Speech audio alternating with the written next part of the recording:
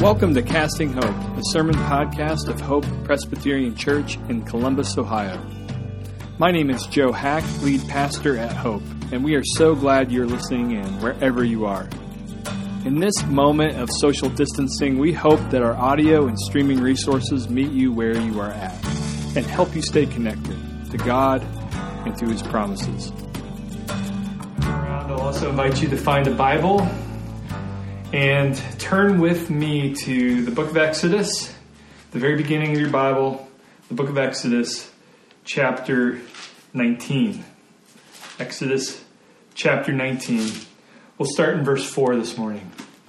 This is the last Sunday in Epiphany, and Lent is just around the corner, starting on Wednesday. But today we're going to be continuing our look into what it means to be a church shaped by Epiphany. So Epiphany means revealing or reveal. And so during Epiphany, we do two things. We celebrate and we participate. So we celebrate the revealing of Jesus to the world, but we also participate by revealing Jesus to the world as well. In fact, Jesus reveals himself to the world so that his people will continue to reveal him to the world. This call to participate in the revealing of Jesus has been called over the centuries, in Latin, Missio Dei, or in English, the mission of God. God's mission to fix all that is broken by our sin in this world through the revealing of Jesus. But here's the crazy part. This mission of God, the vehicle through which this mission is to be accomplished, according to God's wisdom, is the church. It's you and it's me. That's crazy. The messed up, broken church is God's chosen vehicle to accomplish his mission. It's hard to believe, but it's true. It's true. And we've been looking at key passages in the Bible to prove it to be true. And today's passage is one of the more important passages in the story of Scripture that we have talking about this mission. It's in Exodus. It's in Exodus. We turn to Exodus 19. This is right on the heels of God's miraculous rescue of Israel from Egypt. And in this key moment of existence, with slavery behind them and with an uncertain future in front of them, God declares to them or gives them their unique calling card, their unique identity as a people. He calls them a kingdom of priests. And you might think this statement, this title, this designation has nothing to do with us, the people of Jesus, because this, after all, was a long time ago in the Old Testament. So what does it have to do with us? But in the New Testament, Peter and John the Apostle insist that you and I and the whole body of Christ is a kingdom of priests. Jesus does not erase this identity. If anything, and more accurately, Jesus imprints this identity on us deeper. So we need to understand what it means. We need to understand what it means to be a kingdom of priests. And what does it have to do with our church? What does it have to do with you and with my individual day in, day out lives? Well, let's read the text together, starting in verse 4 of chapter 19 in Exodus. This is God's word. You yourselves have seen what I did to the Egyptians and how I bore you on eagle's wings and brought you to myself. Now, therefore, if you will indeed obey my voice and keep my covenant, you shall be my treasured possession among all peoples. For all the earth is mine, and you shall be to me a kingdom of priests and the holy nation.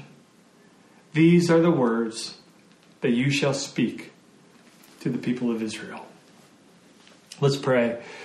Lord, with the words of my mouth and with the meditation of all of our hearts, be pleasing and acceptable to you, our rock and thou our Redeemer. And Holy Spirit, we ask that you would empower this time with your presence. Help us to not just read your word and to hear your word, but to receive it, to be changed by it, to be transformed by it. And it's in Jesus' name we ask this. Amen. Well, in our neighborhood, there is this house with an amazing vegetable garden. They do everything right, this house does. They have a well-built trellis. They have this bespoke gardening workbench. And they even have one of those 60-gallon rain barrels connected to their downspout. But they don't keep this garden goodness to themselves. Their garden is a blessing to our neighborhood. It's a blessing to our street. Not only does it add beauty to our street, not only does it inspire as you walk past it, but they put practically every day fresh veggies in a box with a sign that says free.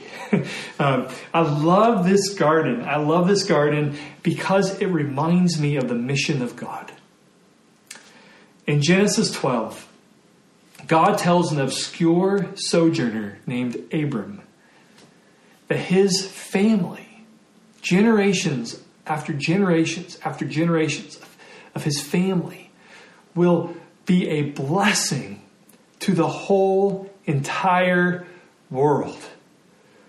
That, in other words, that God is going to bless this family, and through them, the entire world will be blessed. In other words, from day one, the people of God are promised an amazing harvest from God, the God of the harvest himself. Why? To hoard it for themselves? To enjoy the harvest for themselves? No, to give it away. To be a blessing to the neighborhood. But if I'm honest, and I wonder if you're honest too, I'm tempted to do the exact opposite. That's sort of my default, sadly. My default is thank you, God, for the harvest. Now let me enjoy it for myself. For myself. As much as I talk about blessing others with the blessings that God gives me, often I'm too content to keep the blessings to myself. You all know by now, if you've been with us for a while, that I have this monastic streak inside of me.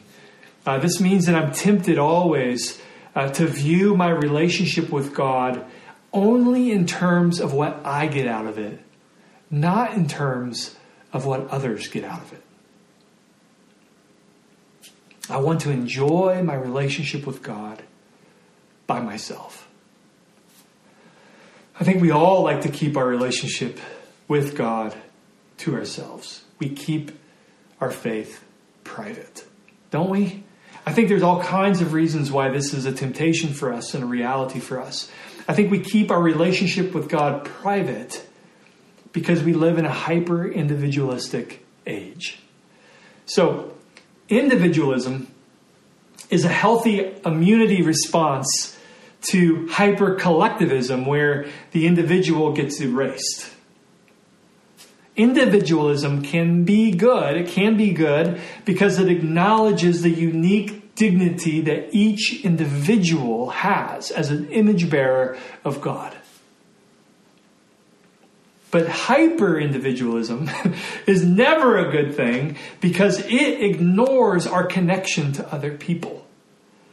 Our cultural moment is hyper-individualistic. And this wreaks havoc on our relationship with God because it means we will privatize our relationship with God.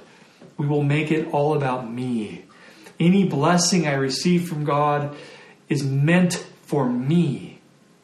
Any spiritual gift that I have is meant for my enjoyment. Anything I do is me before God. It has nothing to do with other people. Hyper-individualism. That's the air we're breathing right now. I think the second reason we like to keep our relationship with God to ourselves and keep it private is because we live in a secular age. It feels natural to keep our relationship with God private these days because increasingly the world around us doesn't understand our faith. The world around us doesn't traffic in our faith. The books we read don't get it. The movies we watch don't portray it. And many of our friends and neighbors don't understand it. And some of the culture around us is outright hostile towards faith. And so what do? We just keep it private. This is our thing. This is our thing. We're just gonna be with God by ourselves. And I think we also keep our relationship with God private because we live in a polarized age. We're afraid that talking about God with others or having a public faith will lump us into some category, some extreme category that we don't want to be a part of. And so we just keep our faith to ourselves. And there's 100 other reasons why this might be a temptation for us. But the fact remains, we would rather have a private faith than a public faith, wouldn't we? We would rather have a great garden in our backyard, fenced in for ourselves. This must have been a temptation for Israel because one of the first things that God does after rescuing them from Egypt is to say to them emphatically that they have a public relationship with God.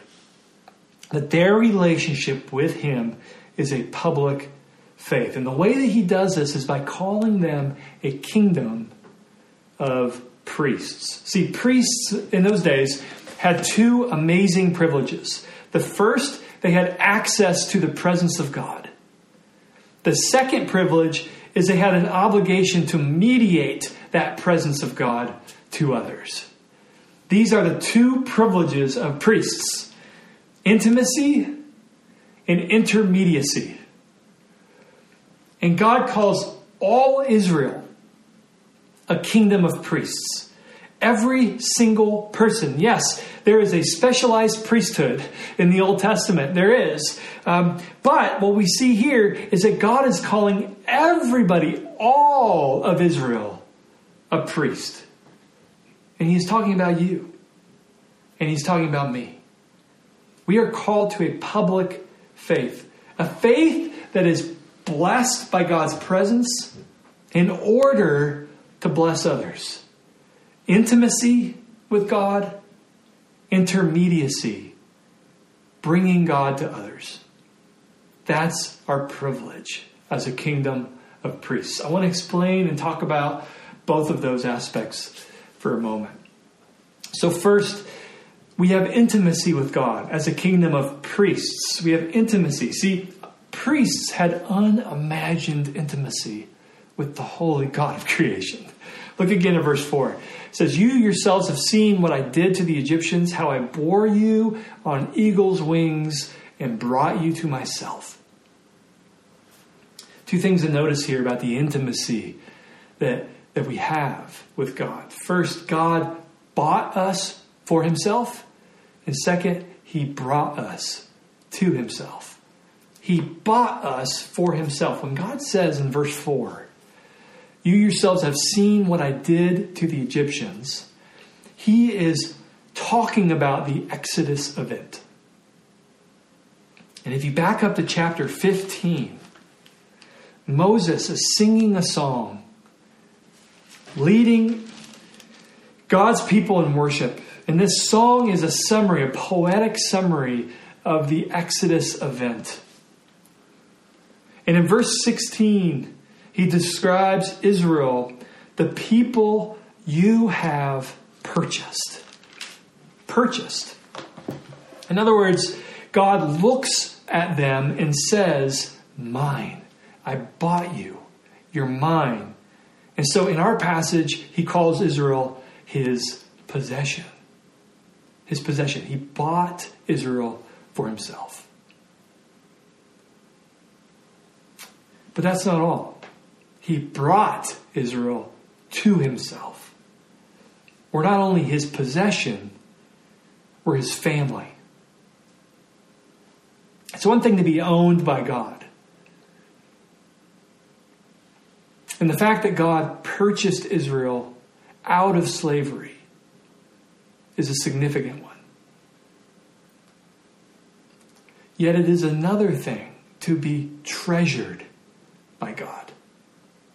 What does verse 4 say? I bore you on eagle's wings. That's the Exodus event. This rescue, this miraculous rescue. And I brought you to myself. That is an intimate relational language there. The reward of the Exodus was not just deliverance from slavery, but it was God himself. God himself. Israel now has complete access to the God of the universe. That's intimacy. That means we're not just his possession, but we are, in the words of our passage, God's treasured possession. God's treasured possession. Do you have a treasured possession? I was just asking my boys this question. What would you grab in a house fire? And they went around the table and they were kind of sharing the first things that they would grab. For me, besides my own children and my dog, Josie and I would grab the artwork off of our walls. I would also grab my guitar because that too is artwork. You can't replace these things. They're irreplaceable things. They're our treasures. It's what we would grab off the walls. What about you? Just think about it. What would you grab first? Well, the way you feel about that is a fraction of how God feels about you. He has purchased you from slavery, and he calls you his treasured possession.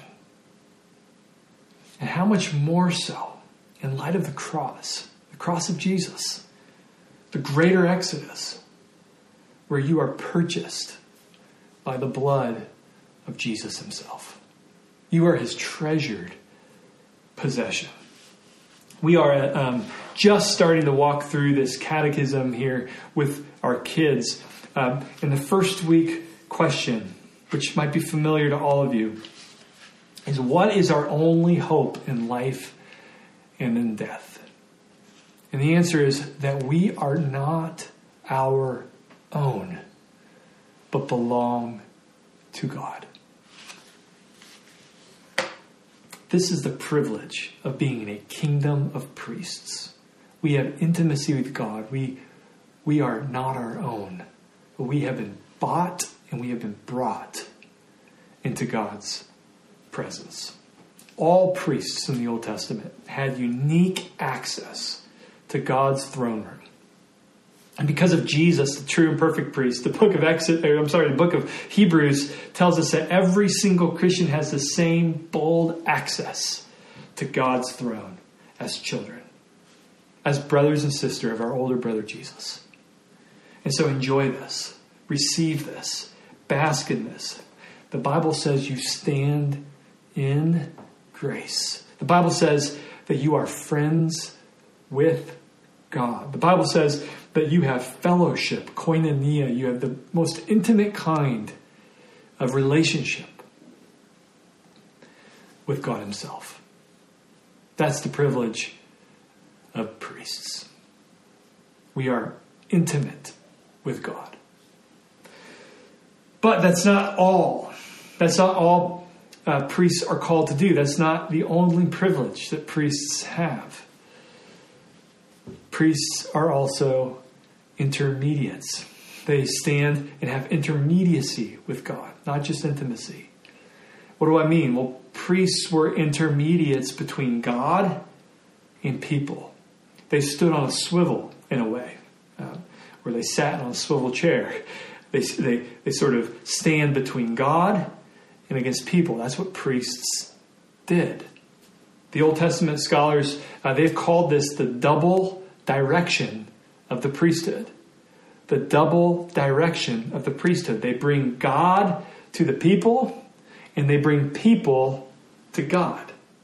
Do you see it? The double direction of the priesthood. They bring God to the people. Priests bring God to the people. In the Old Testament, priests would unpack the Word of God so that it was understandable to the people. A good priest would, in other words, accurately portray and tell people about who God really is against the fabrications and against the confusions of their time and of their day. That's what a good priest would do. It was also important that a priest would live their relationship with God with integrity before all the people, because that too was a portrayal of the character of God, not just to Israel, but to the whole watching world. They brought God to the people. But again, there's a swivel. They also brought the people to God. So think about it. Priests would do this. They would bring people to God. In the Old Testament, the way they did this is by directing them to God's atonement, to the sacrificial system that God gave Israel by grace. They literally took people's lambs to the altar. Why?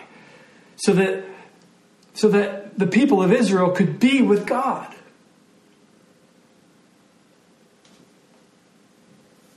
Our sin and our rebellion stands between God. But the shed blood of the sacrificial system was a gracious gift to the people because it meant that God could stay holy and stay in their neighborhood. It demonstrated the cost of forgiveness, and it ultimately pointed to the sacrifice of Jesus, the perfect, spotless Lamb of God. Atonement, becoming one or having relationship with God, is possible through the shed blood of the cross, the atonement. And that's the double direction of priests. They tell the world about God, and they also bring the world to God via the path of the atonement.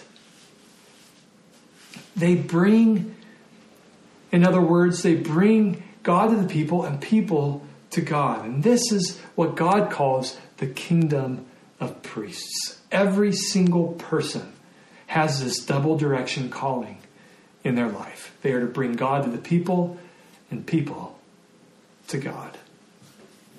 Julian Lage is one of my favorite guitarists, and when I watch him play, I want to sound like him. I want the same guitar he plays. I want to somehow learn how he has learned, or learn through the methods that he has learned. I want to play like him. He is, in other words, a representative of the world of the guitar. He is a priest of sorts with a double direction. He takes the craft to others, and he brings others to the craft by simply playing beautifully. And that's Israel's calling. They bring God to the world, and they attract the world to God. They actively share about the God of Zion, and then as they play the melody God gives them, people stream to Zion. And if that's true of Israel, how much more is it true of us? So Peter says in 1 Peter chapter 2, verse 9, you are a chosen race, a royal priesthood. And he's quoting Exodus 19. He's quoting our passage. Why are you these things? You are a holy nation, a people for his own possession. Why? That you may proclaim the excellencies of him who called you out of darkness into his marvelous light. And then John says this in Revelation 5, verse 9. You, Jesus, were slain, and by your blood you ransomed people for God from every tribe and language and people and nation. And you have made them a kingdom and priests to our God, and they shall reign on the earth. This means that your calling to be a kingdom of priests does not fade with Jesus. It intensifies with Jesus. And so, what does this mean for you? It means that when you humbly tell others about the cross of Jesus, you are being priestly. You are bringing people to God. You are ushering people to the atonement of God. You are ushering people into the only pathway of relationship with God.